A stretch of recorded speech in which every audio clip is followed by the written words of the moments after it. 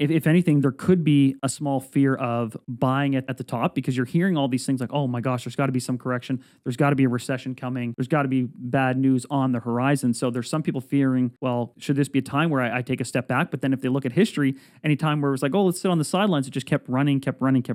But also I feel there's this other fear where they know everything they see around them is that you can't grow your income and you can't grow your net worth at a pace to keep up. At any pace to keep up other than through real estate. So, gosh, do I wish I bought a few years ago? Yes. Am I scared about the future? Yes. Am I not liking my rate relative to before? Yes. But am I looking around and seeing my net worth literally depreciate in value because of all this inflation? You're stressing me out just listening. It's a all fear. stressful It's time to all be fear. bought. It's a stressful time to be very bought. fearful thing. When I was broke, I had rich habits. When I was broke, I had rich habits. All right, it's Thursday, Master Keys Podcast. I'm Chandler. I'm Neil. Thanks as always for tuning in. Guys, revved. There we go. I'm a little revved, a little jacked up. It's been a crazy week. Mark's still psycho. But yeah, Mark's still psycho. Today we're talking about the psychology of real estate. Yeah. What that looks like for a buyer's head, or in a buyer's head, in and a seller's head right now. Yeah. And then I think the one that we all want to know is inside of an investor and what we think you should do. I think that's kind of our opinion. I say what we think because I was going to say what you should do. And I was like, no. We have to preface this with what we think you should do. Well, every time someone has a question about the market, like, why is this happening? Why is this happening? And then that happens. Like, what you don't understand is real estate, there's so much of it, especially on the residential side, obviously, that's driven by psychology. Yeah. Which means you can't explain it away by, well, the rates did this, so this one thing should happen. Or this is going on with supply and demand, so this one thing should happen. When you bring in emotion, when you bring in psychology, all of those things, it's a bit harder to predict. Okay, well, with that being said, I think there is a direct correlation to what's taking place that was rate-based. Oh, for sure. And we saw it at the start of the year. Rates flew off the handle. Market froze. Then there was a pullback on rates. Now, not formally, like the rate announcement, the Bank of Canada rate did not drop, but the bond yields went down, which meant long-term money got cheaper. Yeah. And so people were able to get a 5-year fixed product for less than they were able to get a 1 or a 2-year product. They were able to get 5-year fixed, especially with CMHC, right down to like 4.5. Like there were people signing at 4.49, 4.69, which isn't that bad, and they were able to get qualified. And again, there was a moment where there's a brief time. That's going on right now. Yeah. And that even in itself speaks to the psychology of it, because for a while, when fixed rates were available in the mid 3s or the low 3s, brutal. The psychology out there was, well, now I don't want to take a rate of 4.5 because that's a ripoff, right? And then now the psychology switches that, my gosh, people would die for a 4.5 rate.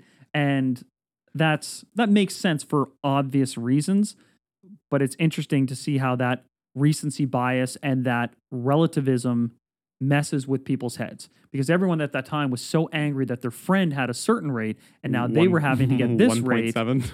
Yeah. And well, now that shoe is on the other proverbial foot. And it just speaks to how, the emotion, the guttural, the psychological like outweighs into it. Anything to do with money, any investment, anything like in like stocks, the same thing. They move on sentiment a lot of the time. For sure. After they follow like actual principle rules. And that's not to say that these other things don't inherently matter. I'm just saying, in addition to that, like, real estate is not the vacuum that economists might wish it or imagine it to be.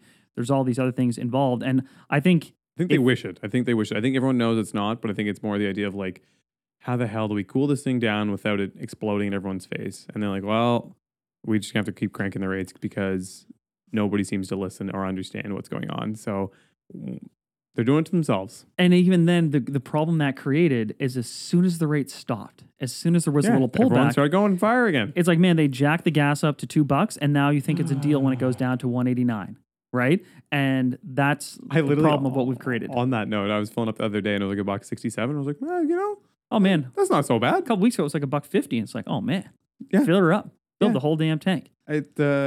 It felt good, but you're right. It's because I was literally paying over $2 at one point in time. Yeah. So we're going to get into that. But let's start with the whole idea. I mean, if someone's curious about how real estate begins with psychology, think of how we price things. You never see anything priced at $500,000. It's always at $499,900. right? And even that, as silly as it is, Sales. that is the start of the sales and the psychological part of real estate listings. Yeah. It's same too with, it's cliched, but the way a house smells, right? You know, the old, let's cook a thing of baked cookies or whatever. I remember when I was a kid, my parents were selling their house, and my mom would take a pot and throw cinnamon sticks. Mm-hmm. We'd boil the water. Yeah. And then I remember she'd be tidying up the house, and I'd run around the house with the steaming hot water, cinnamon water pot. And I'd run through spritzing it. Just running around the house, making it smell like fresh baked stuff. And then I'd throw it into the oven. So it was just sitting in the oven, like kind of steaming. And so the whole house smelled like cinnamon. Totally.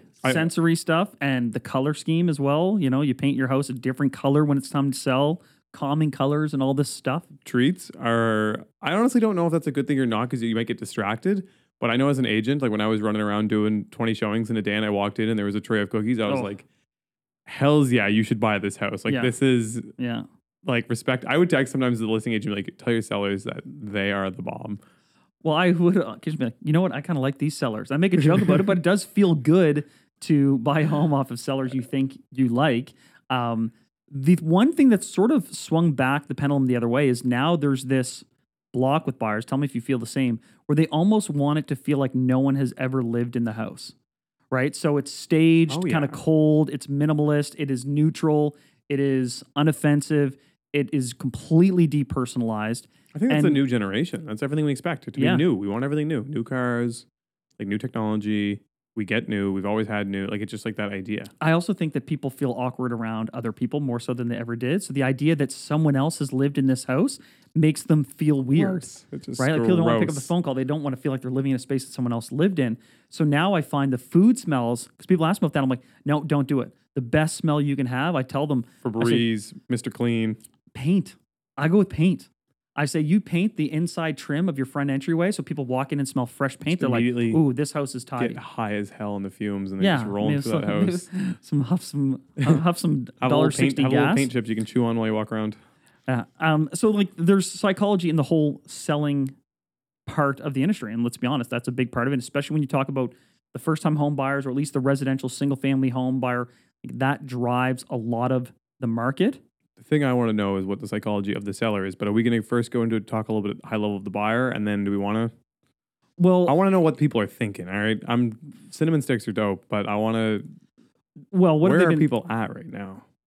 Well, my gosh, for buyers, I would say the prevailing sentiment of the last 4 years has been FOMO, right? Fear of missing out. Yeah. Right? This runaway freight train of, oh my gosh, I need to get on the ladder. I need to get on the ladder. I need to get on the ladder. So I think that's been the driving psychology behind buyers lately, last 4 years. Yeah. And I think it's a mixed bag, because there was also, I think there was a period there, maybe a little more local to Atlantic Canada, but there was a period where it was cheaper to buy than it was to rent. Oh, yeah, there was a window, but there was a pretty big window for about 2 years there. Like, especially at the start of COVID. That is the rates choice were of low. two evils right now, but yeah. Rates were low, and so you could be like, I could buy a townhouse for $350K. My payments are $1,500 a month. Yeah. Or I can rent a 1 or 2 bedroom apartment for $1,500 a month. Yeah. And I own this place. And then it became the bonus of like that was their original driving factor. And then like a year later, they're like, dude, my neighbor's townhouse just sold for $600,000, and I bought $350. And then they have all their friends over, and they're like, so I'm a professional investor. I made $250,000 this year. And then I think the FOMO kicks in, where people are like, big time. This motherfucker, I guess I bleeped that part out, but this guy just made $250,000 on this place. Yeah. Carl over here, this idiot Carl. This idiot Carl, who got approved because his mom co-signed on the deal. And then I think it started to rip, where people, I think that was like maybe 2021, it went full FOMO market, where everyone knew someone. Yeah. And it was just like psychotic. Also, because again, 2020 rates were just like ridiculous. It was just like it was a race to the bottom. Yeah. And at its worst, that becomes this idea of the greater fool principle. I don't know if people have heard that out there, where effectively it's a hot potato. You know, you're buying your home purely on the speculative idea that one day you'll be able to sell it more to someone who's a greater fool than you. And people keep trading hands as this way of building net worth, but at some point maybe it pops and it collapses, and that's the greater fool principle. So where do buyers sit now? How has that hot potato progressed? I think there's right now this real kind of balance or these conflicting emotions between, yes, I have this fear of missing out, which is always there, but I think that's slowing down because some people are like, well, this is just ridiculous. Me missing out on something that is incredibly expensive and maybe very challenging for me to do doesn't make me actually feel anymore like I'm missing out. I was with some buddies today who are all in the financial sector, all in banking actually, and we were talking about how, my gosh, the least stressful thing that you could have right now is being a renter on a rent-controlled apartment. Like that is the least stressful situation probably in terms of, on its own in a vacuum, that's probably the least stressful position right now. So maybe there isn't as much FOMO right now of missing out on this ramp up. If anything, there could be a small fear of buying it at the top because you're hearing all these things like, oh my gosh, there's got to be some correction. There's got to be a recession coming. There's got to be bad news on the horizon. So there's some people fearing, well, should this be a time where I take a step back? But then if they look at history, any time where it was like, oh, let's sit on the sidelines, it just kept running. But also I feel there's this other fear where they know everything they see around them is that you can't grow your income and you can't grow your net worth at a pace to keep up. At any pace to keep up other than through real estate. So, gosh, do I wish I bought a few years ago? Yes. Am I scared about the future? Yes. Am I not liking my rate relative to before? Yes. But am I looking around and seeing my net worth literally depreciate in value because of all this inflation? You're stressing me out just listening. It's like, it's all fear. It's all fear. It's a very fearful thing. But the part that's crazy to me, it's a very stressful time to buy. And everything you just said, the shit's humming. Oh man, it's humming out there, baby. It's humming. But there's more terminations. Because I think that is that balance between the fear of, gosh, I feel I should do this because everything I've been taught is like, oh, buy real estate, it's great, blah, blah, blah. But it's more expensive than I thought, more expensive month to month, and more expensive ticket price. Mm-hmm. And I'm feeling this anxiety because I'm getting this news over here that says we're due for a correction. Well, this news over here says the market's humming. It is a lot of things to balance right now if you are a buyer. And yeah, stressful would be the word, I would say. And then as an agent, you're trying to navigate this too. And think of how many times you heard these ones. Like, what was the go-to? I'm going to put you on the spot. Oh, no. And shout outs Bigger Pockets or no, it wasn't. I think it was Dad at Delhi. This guy's, he's phenomenal. And he was riffing on this the other day. So what was the go-to phrase when people were talking about the rates?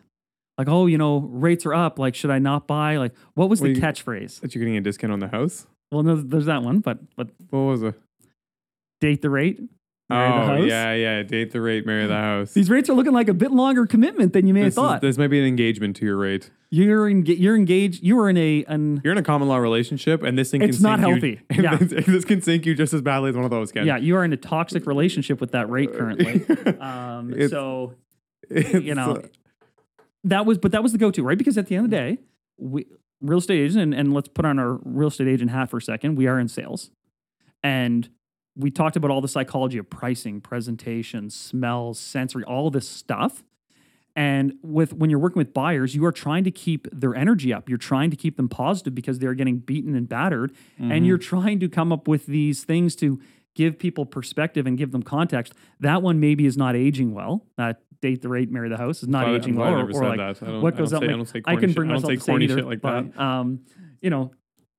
There's it's a hard look, bro. Marry this rate for 5 years. Make it fixed. Yeah. But I'm just saying, like, there's that psychology of trying to sell a place, and it's been hard right now because as an agent, you don't really know what to kind of leverage. But and there's no right answer right now, and it's going to go. Yeah. The one thing I'm seeing too, and I'm just going to add to the buyer mindset, is again, like you said, the hesitancy, but then also I'm finding people are way more okay when they don't get a deal. Because like you said, I think people are anxious submitting an offer. Like, oh, there's 6 offers. They're anxiously doing it, which is also why it's leading to more terminations, like you said. But then when you contact them and are like you didn't get the deal, they're kind of like, oh, yeah, sure. That's okay. I'll sit. I can sit for a minute. They feel a little more like, that's okay. That's what I could spend. I was stretching it there, and like I don't feel great about where it was, and like, if people are having to take variable product to get approved, they're like, well, now I'm starting to hear that there might be some more rate hikes. So I think the buyer mentality as a whole is confidence is waning. There's people still shopping aggressively because inventory is a problem. I think, again, we're having more of a hyper local feel where Atlantic Canada's doing really, really well. I think some parts, other a parts lot of markets are doing pretty well. They are all doing, I think, pretty well. But I was talking to some people in Ontario, and they already started to have a bit of a doom and gloom mentality, and I think it's starting to slow a little bit. But all right, switching over to sellers. Okay. What the hell is the seller mindset?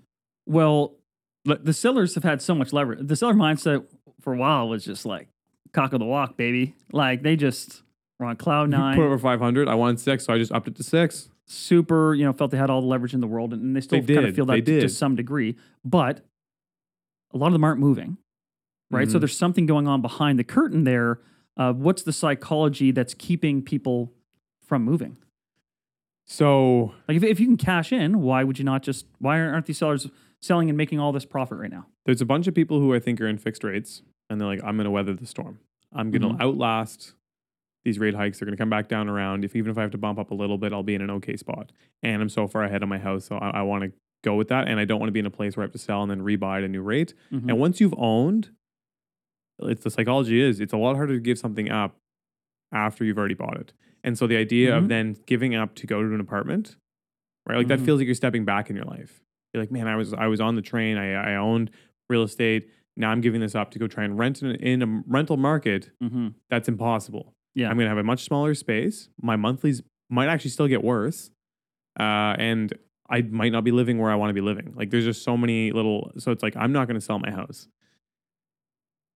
The one thing I will say that I am seeing, and this is something we used to talk about maybe 4 or 5 months ago, probably more like 6, 8 months ago, where sellers were not doing price changes. Hence why kind of the market, I think, froze up. They just refused. They're like, no, I have so much equity in my house. Why would I change the price? I'll just wait for my price. Yep. I think that now, from the sellers I've talked with, we're getting a lot of people being like, so a price change. Yeah, no, let's do that. How much? Like they're open to it. And again, like you said, it's funny, like it is all psychology because it's like, to me, I always thought it was principles. And I haven't seen enough of these cycles to be a part of it and really know otherwise. But when I was listing, when things were hot, people were like, I won't take less than 700. And they wouldn't budge. They didn't give a shit. We wouldn't get that offer. We'd up the listing price to 700 and we would sit on that thing. And to be honest with you, a lot of times someone came around and bought it.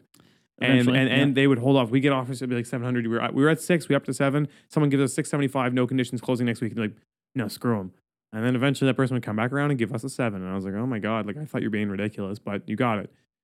Now I'm seeing similar people in like similar clients, all those things being like, well, 6 doesn't sound so bad. And maybe if we have to do with 550, like that will still close. Like we want to get this moved. And so I think that mindset's starting to shift a little bit, depending on where your area is. Yeah. But I think there is starting to be consideration with like that, which I think is good for the market because it was an unhealthy market. But I also think the seller mindset now, similar to what you said, is they've seen all the rate hikes. And I think a lot of them who are in the houses are starting to maybe question the affordability of a home. And then they feel that they're like, well, if I'm struggling, how the hell is the next person going to get into this? Yeah. And I think the other one is same concept. If you've already gotten something, it's really hard to give it up. If you've made what you felt like was $250,000 and your neighbor's house sold for 800 in the peak of the market, you're like, shit. I want to capture that. Yeah. I don't want to be sitting here being like, same sort of Ted made same concept, whatever everybody's name was. Damn it, Ted. Yeah. Ted got out at 800 and he cashed in that 250. Yeah. And I thought I was going to sit here and it was going to be $1 million next year. And now it's looking like it's going to be 750, maybe. And so I should have actually sold when Ted sold. And so I think there's that aspect starting to come online now too, where people are like, shit, I want to capture some of these gains because it felt really good to be like, yeah, I got $500,000 of equity in my house or $250,000 of equity in my house. And now I might not. I don't actually know what I have for equity in my house. Yeah. Well, and those sellers that were deciding to sell it, and we're still in that market to a large degree, the whole held offers was like the ultimate psychological warfare that seller was playing. Where and buyers ask the whole time, like, why would they do this? What's the rationale? And why do 4 days and not 7 days? Or why do 4 and not 2? It's like, well, you don't understand. As from a seller's perspective, you want to get as many people through there as possible, which means you got to give them like 4 days, realistically. Mm-hmm. But you don't want it to be so long that they're spaced out. Because you want people to see that there's other people going through. You want them to be leaving the driveway and another car pulling in and there's one group still in the backyard. Mm-hmm. You want the buyers to feel that pressure and that urgency. And you create that urgency by a contracted amount of time. Then there's just the other thing where you don't want to give people too long to make a decision or to see something else, to your point, right? You don't want someone to have that chance to be, paralysis by analysis. You want them to see the home, be like, yes, I think this is a fit. There's a pressure. There's a deadline. I've got a couple days to consider it. But no, I need to come in, aggressive, because that gets their adrenaline up. And what do people do when they're, in that moment of adrenaline and competition? They're adrenalized. They're there to bid, right? Yeah. So that was a huge psychological play and a psychological tool that sellers still have in this market right now. I'll give you a story on that. I had a seller who was like, no, we're going to do 10 days or 2 weeks. Because I want everybody to see the house. That means more eyes, more bids. End of the 2 weeks, too long. I was calling all the agents. Everyone forgot the date, yes, or had moved on to other properties, or you said, it's the same thing. This is the biggest purchase of someone's life. They're going to talk themselves out of it because if they're sitting there and at first hell yeah, I love this house, I want this house. They're not really thinking okay, it's gonna be $550,000, and then after a week, well, then I have no savings in my account, and I'm also got this big payment. You know what? I don't think it had a pantry. I don't remember because we were in and out of there in 10 minutes. But now they go on the picture doesn't have a pantry. Yeah. That was a deal breaker for me. I remember I said it way back when. Pantry's deal breaker. Yeah. And so now it's, it's totally, man. That was it's a tool. It's a very valuable tool, and it frigging works. Here's another anecdotal example. How many times has this happened? You're trying to explain to a seller that if they price at $499, they will likely get their $550 in the competitive market. However, if they price at $550, they might actually struggle because $435. Yeah, because people or $535 will think that, oh my gosh, it's not at $550. They probably want, $600. Yep. And so you're constantly juggling that on the selling side. What tool? How do you position the home to send the right message to these buyers who can kind of be fickle? Because then there's the psychology of if that home's not gone in 5 years, what does the buyer say? Or 5 days? What's the buyer say? There's something wrong with it. There's something wrong with that house. Yeah. For sure. I can't possibly buy the house that no one else wants. I must be an idiot. And it is, it's psychological warfare out there. With that being said, actually on pricing, what are you suggesting right now? Oh, I'm going a little bit. Well, I want $500,000. My house is worth every bit of $500,000. Your house is worth every bit of $500,000. I would say let's go in there around $479,000. Let's not go so low that we're relying on the market to do all the heavy lifting for us, but let's make it an obvious situation where someone is going to say, okay, a little bit over, that home's worth $500,000. I feel comfortable doing that. Because right now, a lot of buyers, some of them are feeling, one, yes, they want to bid and they want to be competitive and they want to go over, but my gosh, do they want to go as far over? Right? They're kind of getting a little bit more restrained in that respect. And some of that is the rate, obviously. But some of it also is, I think, the psychology and not knowing what could be coming down the pipe. So I'm similar, but I'm suggesting a little lower pricing. And I agree to what you're saying about 2 months ago. Because we had our the great COVID growth. And went nuts. And then right at the peak, it was if you wanted $1 million, all you had to price if your house was worth $500,000, you put up for $500,000 and you got $1 million. People were just double bidding on houses. It was psycho. Yeah. April 2022, and then we had, I'd say, a little bit of a pullback. Depending where you were, it was a little bigger. Yeah, Q4 was a great time to buy last year. Yeah, and then level for Q1 of this year, and now we're back in this. We were back in this rise. Mm-hmm. To me, it feels like we're at kind of the tipping point where it's the steepest it's going to be again. And because of that, I think you can price a little low and people are back to feeling comfortable to bid up because it's been now about probably 8 weeks of overbidding again, I'd say. 8 weeks? Oh, yeah. It's been 8 weeks. 8 to 10 weeks of people bidding over ask. And so I think people now are also back in that mindset again where it's because I think, again, 6 weeks ago, bidding over ask had just resumed. And so people were being conservative on their over ask bids. Now, I think, I forget, there was one that just sold recently and they put it up at, I've seen a couple go over 100 over ask. Effectively is where I'm going with this. And so I'm thinking, again, I'm recommending to clients, let's go, we were 20 under, now maybe let's do 40 or 35 under or 30 under, you know what I mean? Just get a little more to push that last little bit of traction because we're in a crazy mode again. Yeah. But That's my thought. I don't think either is right or wrong. That's how I feel about it. Yeah, no, I know entirely what you mean. This particular moment right now that we're in, where there's again really strong buyer frenzy, big shortage of supply, and we're going to talk a bit more about that because I think we want to delve into the seller psychology more in a bit. There's also this weird thing going on, and this happened as the rates first started going up. When the rates first start to climb, there's a buying rush because a lot of buyers have held rates. Yes. They have those fixed rates. Yes. And so those are good for 90 days in most cases. So we were just talking before we came on air that the rates that you can get now are not what they were 3-4 weeks ago. The last 4 weeks has been hell. And in the commercial world, in some cases, you cannot hold those rates. So if you were a buyer, if you were a buyer who got a great rate 5 weeks ago, you're kind of on the clock right now. Yeah. Right? You're thinking, gosh, I want to find a place. I want to lock in this rate because over the 5-year term, I'm going to end up ahead. So I might need to pull the trigger here. And I'm looking pretty good because that rate that I didn't love 4 weeks ago, I'm now kind of liking. Well, just so those numbers are out there, like your rate that you're probably holding right now is probably a 4.69. And if you let go of that, your next rate you're going to get is 5.69.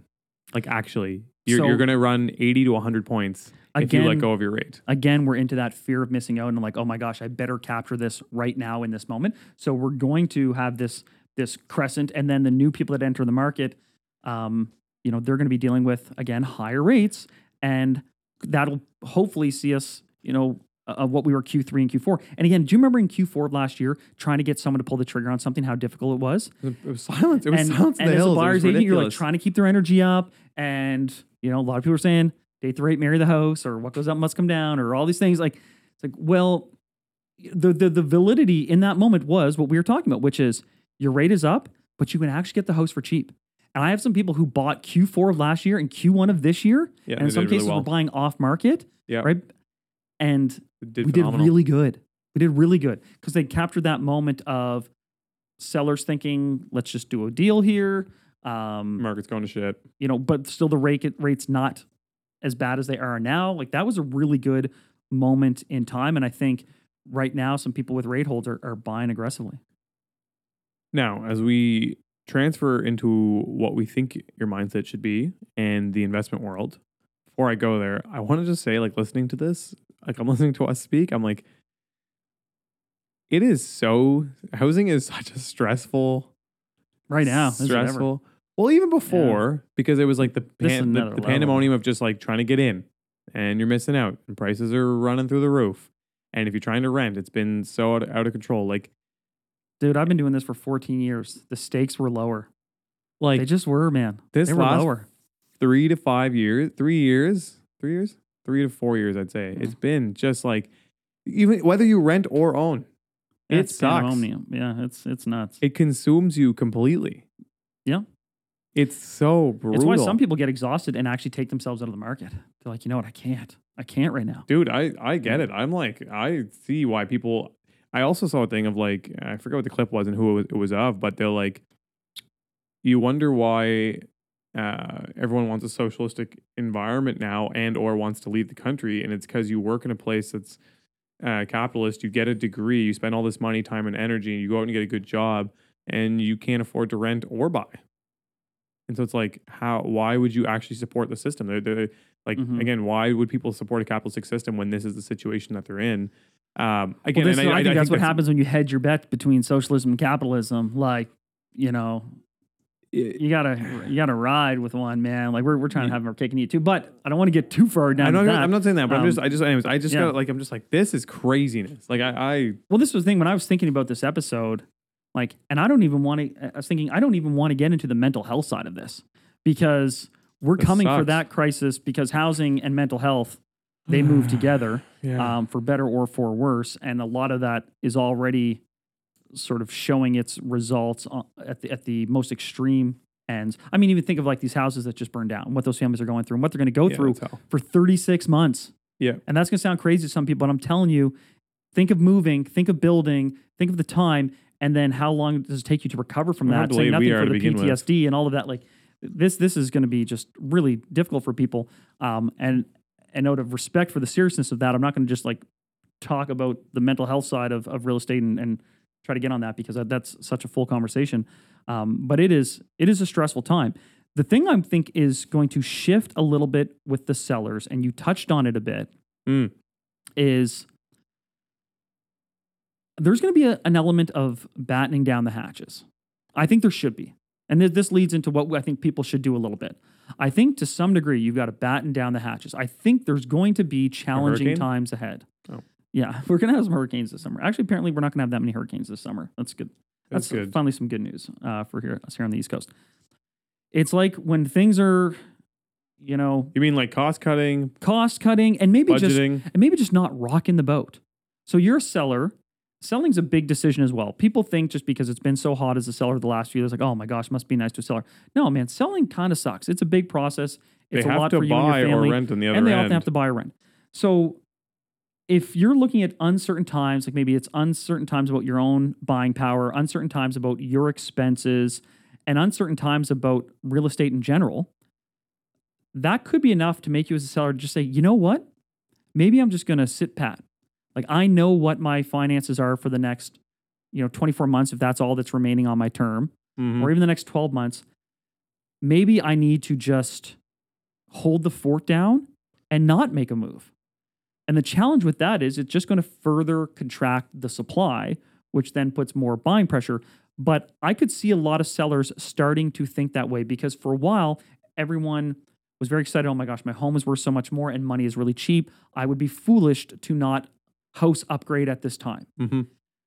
Now everything's maybe a little less rosy. I could see some people on the selling side starting to take the stance or starting to think about maybe I just enjoy the fact that I've got a great house over my head.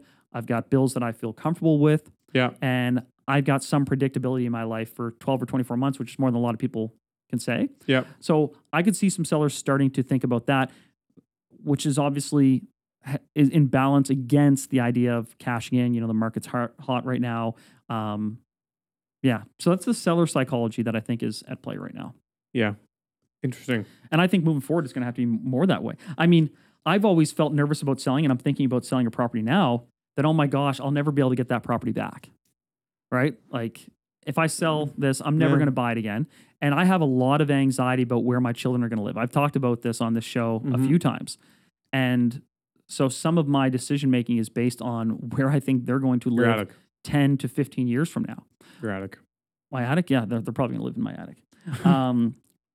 But I'm getting a property ready for sale right now, and I'm going between two things. One, did I miss the peak?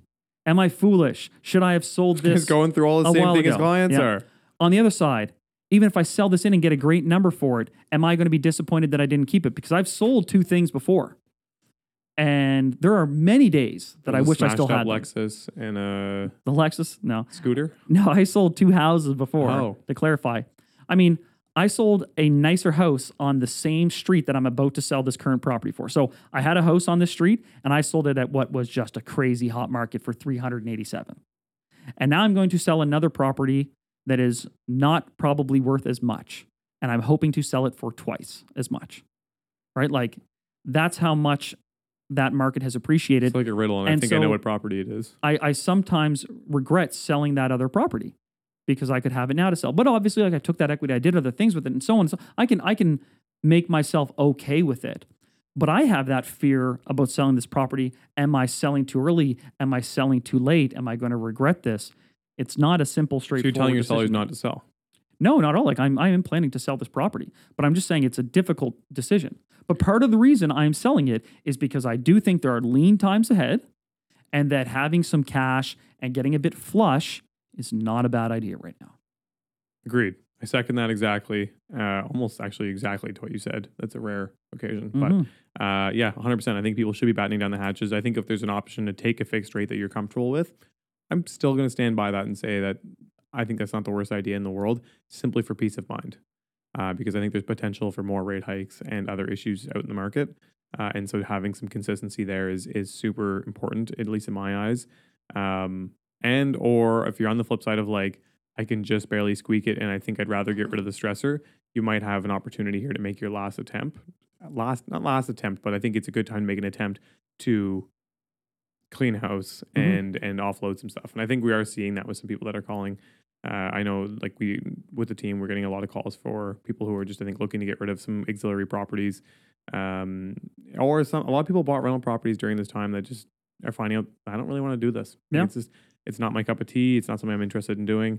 Or maybe I can't float this loss of $400 a month that I thought I could eat for some time because no big deal. It's a good passive investment. My equity is growing and so on and so forth. But maybe I'm not cut out for that, or maybe I can't swing it financially, or maybe just the stress that it's causing in my life is causing these other things. Because I know I had the tenants of this property effectively say, gosh, is it us? Like, we will happily pay more rent because, no one, plug your ears, folks. I didn't raise the rent in like 5 years, maybe more. I think one of the guys may be there for 6 years. I never raised the rent. Great tenants, and it was a different time. Let's put it that way. Right. And so I was underwater on that property most recently, only in recent memory. And I didn't mind. They were great. The equity is good and no problem. And so one of them especially, he sort of felt that maybe this was because I was underwater on the property, and he very generously offered to pay more rent because he didn't want to move either. Yep. But I explained to him, it wasn't about that. Yeah, sure, that would be great and so on and so forth. But it was more so concern for my overall portfolio, the future, and just the lifestyle that I want to live, and knowing that less stress is best at any time, but also less stress when you're potentially headed into stressful times that are beyond your control. But maybe this is a good time to take control of a couple things that you can. When are you selling that place? It should go on the market the first week of July. Duplex? Duplex, 2 units, vacant. Nice too. Yeah. Freshly painted. It's the brightest property in the neighborhood. I am going to run through it with cinnamon sticks. Yes, get your boiled cinnamon sticks ready. Okay. All this being said. Yeah. Where the hell should investors be at? Like, what are people thinking right now? Do I let you go first, or do I say what I'm thinking? I've talked a lot. You say what you're thinking. Okay. I'm in a weird boat right now, and I'm basically expressing almost how I feel about what I'm thinking about doing. But I'm very much in almost a standby type situation, actively and consistently pursuing deals. And I think buying opportunities are still available, but you need to be extremely prudent, and you want to make sure that they're home run deals. So anything that you were banking on a rent that's a little high, and like the numbers all had to work out perfectly and the margins were thin, like those deals before, you were doing them and then it just worked out every time that they were worth a little more at the end and the rents were always a little bit better. Like none of that shit. You got to be doing deals and you got to run your worst case, and it's still got to be like a slam dunk. Like it's got to be a banging deal. So I think those deals are still an opportunity. Depending on what your model is, if you're simply investing and not getting into an active business of like rehabbing and doing things to the property, I think, again, there's opportunities that are popping up all over the place, and they're at per door values, in my opinion, that are cheaper than constructing new. And I think that ultimately ends up protecting a lot of these places because the cost of construction is not gonna wane. The vacancies overnight not going to drop. And so even if rents drop a little bit, if you're buying existing product, you're probably, without doing a major turnover, and you're comfortable with the numbers it runs now, you're fine. And you're probably at a rental rate that's so much lower than market anyways. You're not really at risk of any major exposure. So that is still an opportunity. But again, shopping aggressively, maintain that. You should always be doing that. But I don't think buying aggressively is necessarily the way unless it's a good deal.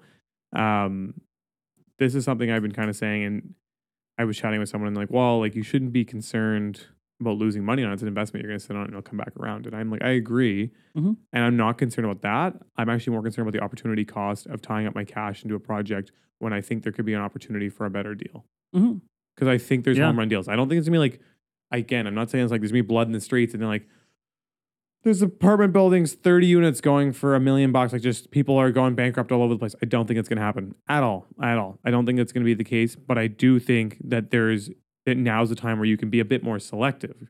You don't have to be like, I don't love this neighborhood. This is a bit of a janky building.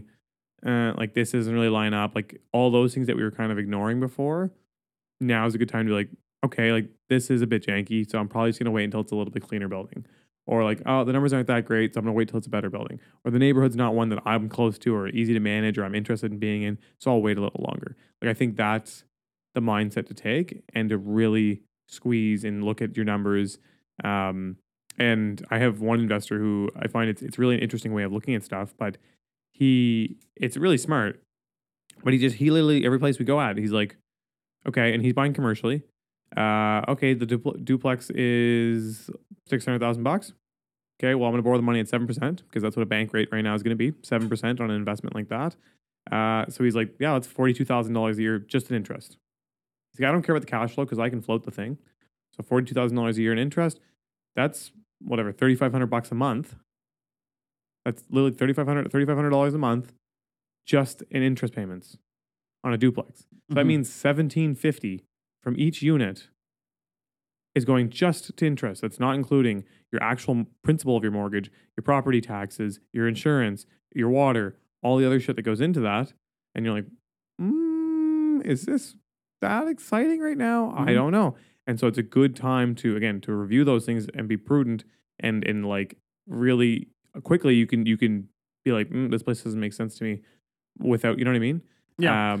So I think that's my mindset that, on that. Yeah. Let me chime in there. I do agree with all of that, really. I think you're right. It's just everyone got caught up in the frenzy. We talked a lot, the FOMO, the horse leaving the barn, the catch the wave, the whatever you want to call it. Everyone was in that. And there was this prevailing idea that it doesn't matter because the price is going to be up anyway. So I think it is a time to sharpen the pencil a little bit. Yeah. Make sure that this is an opportunity that came to you in the right way and for the right reasons and is actually an opportunity and not just something you are chasing because it's there. Yep. Right? Because I do think there are those opportunities and there are going to continue to be some of those opportunities, and all the more reason to potentially be liquid in ways that you can be liquid at this moment so that you can capitalize on this. Yep. Which is the other reason I'm getting liquid, because some days I'm like, I may never buy anything again. But man, if I clear some capital and I see a deal, I know I'm going to buy it. He's definitely right? going to buy it. So all Chili needs to see is like a nice looking triplex. Don't start. And he will liquidate everything for that triplex. So I definitely think there's that. I think there's also that it's a good time to maybe lean into what you know you're good at, right? If you know you're good at doing rehabs of 6-unit buildings, maybe it's a good time to continue to focus on that and not try to get into adding a backyard suite. You know what I mean? Like, if that's not your bag and that's not something you've tried before, maybe this isn't the time. Or maybe you know that, like, your sweet spot is 12 to 20 units and, maybe not getting the really good deal on the 6-unit that's going to bring, a lot of stress, but, maybe doesn't return you the ROI that you want and what you get on your better project. Like, lean into what you do best. So maybe don't switch to doing a commercial conversion right now, or the backyard suite, as I mentioned, or, just, I got a really good deal on an industrial place. Okay, cool. Like, that might be great, but maybe this isn't the time to be trying something new. Maybe this is the time to lean into what you're good at because you know those numbers and you can make sure you're assessing good deals, but also work on the existing stock you have. Like, maybe there are inefficiencies in your existing stock that you haven't really been tending to because you're doing all these other things. I'm working on that. So let's tighten what we already have. Yeah. Like, the best, you can go out there and you can try to find a unit that maybe makes you $300 extra a month, or you can take an existing unit you have and find a way to make it more efficient and get $300 or less, which is cheaper. Like, the latter costs you no down payment, no closing costs, no due diligence expense. So, like, maybe there are opportunities to add units. Like, the backyard suite was something I was very much considering at a property. Adding a basement unit, all of these other things, you can get those at a cheaper price per door than going out and buying new product. Maybe they're a better fit. So just figure out what it is that you are good at and what's your highest return, and do that rather than chasing the new shiny thing. Did you get a design build quote for the secondary suite in the backyard? No, I didn't. Okay. Yeah. I was super curious to see what you got for pricing. Yeah, I mean, I heard numbers of 190 to 240, and then I know someone who just for did 800 square feet. Yeah, maybe a bit less, but yeah, around there. So 250, probably 300 650 square feet. 300 square foot. But then I heard of someone who did one, a 2-bedroom that's like 800 square feet and ended up being like 290 all in by the time they're done. Yeah, that makes sense. But they also got an appraisal for like 450 or something.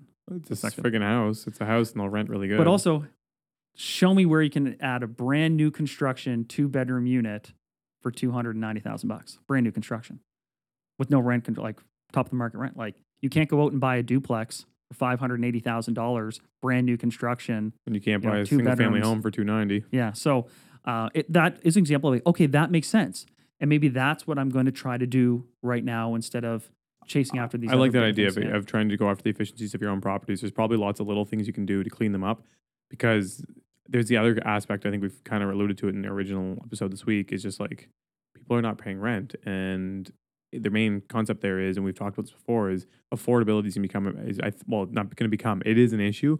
But like when I say affordability, I mean like for everybody where they just physically cannot make their payments, they cannot pay their rent. And so I think what will happen is you'll see some of the top end rents maybe come down a little bit to try and maintain their vacancies, which ultimately trickles through the whole market. And so you're going to start to see people potentially have lower rents, and it'll cause turnover out of your buildings, and so, or your units or your houses. And so you want to make sure that clean up all the little things that need to be fixed, make it an enjoyable space for your tenants, like maintain the properties. I think now is a good time to do stuff like that. Add the heat pump if you think it's a good idea. Like there's lots of stuff like that I think is now, like you said, a great time to do it.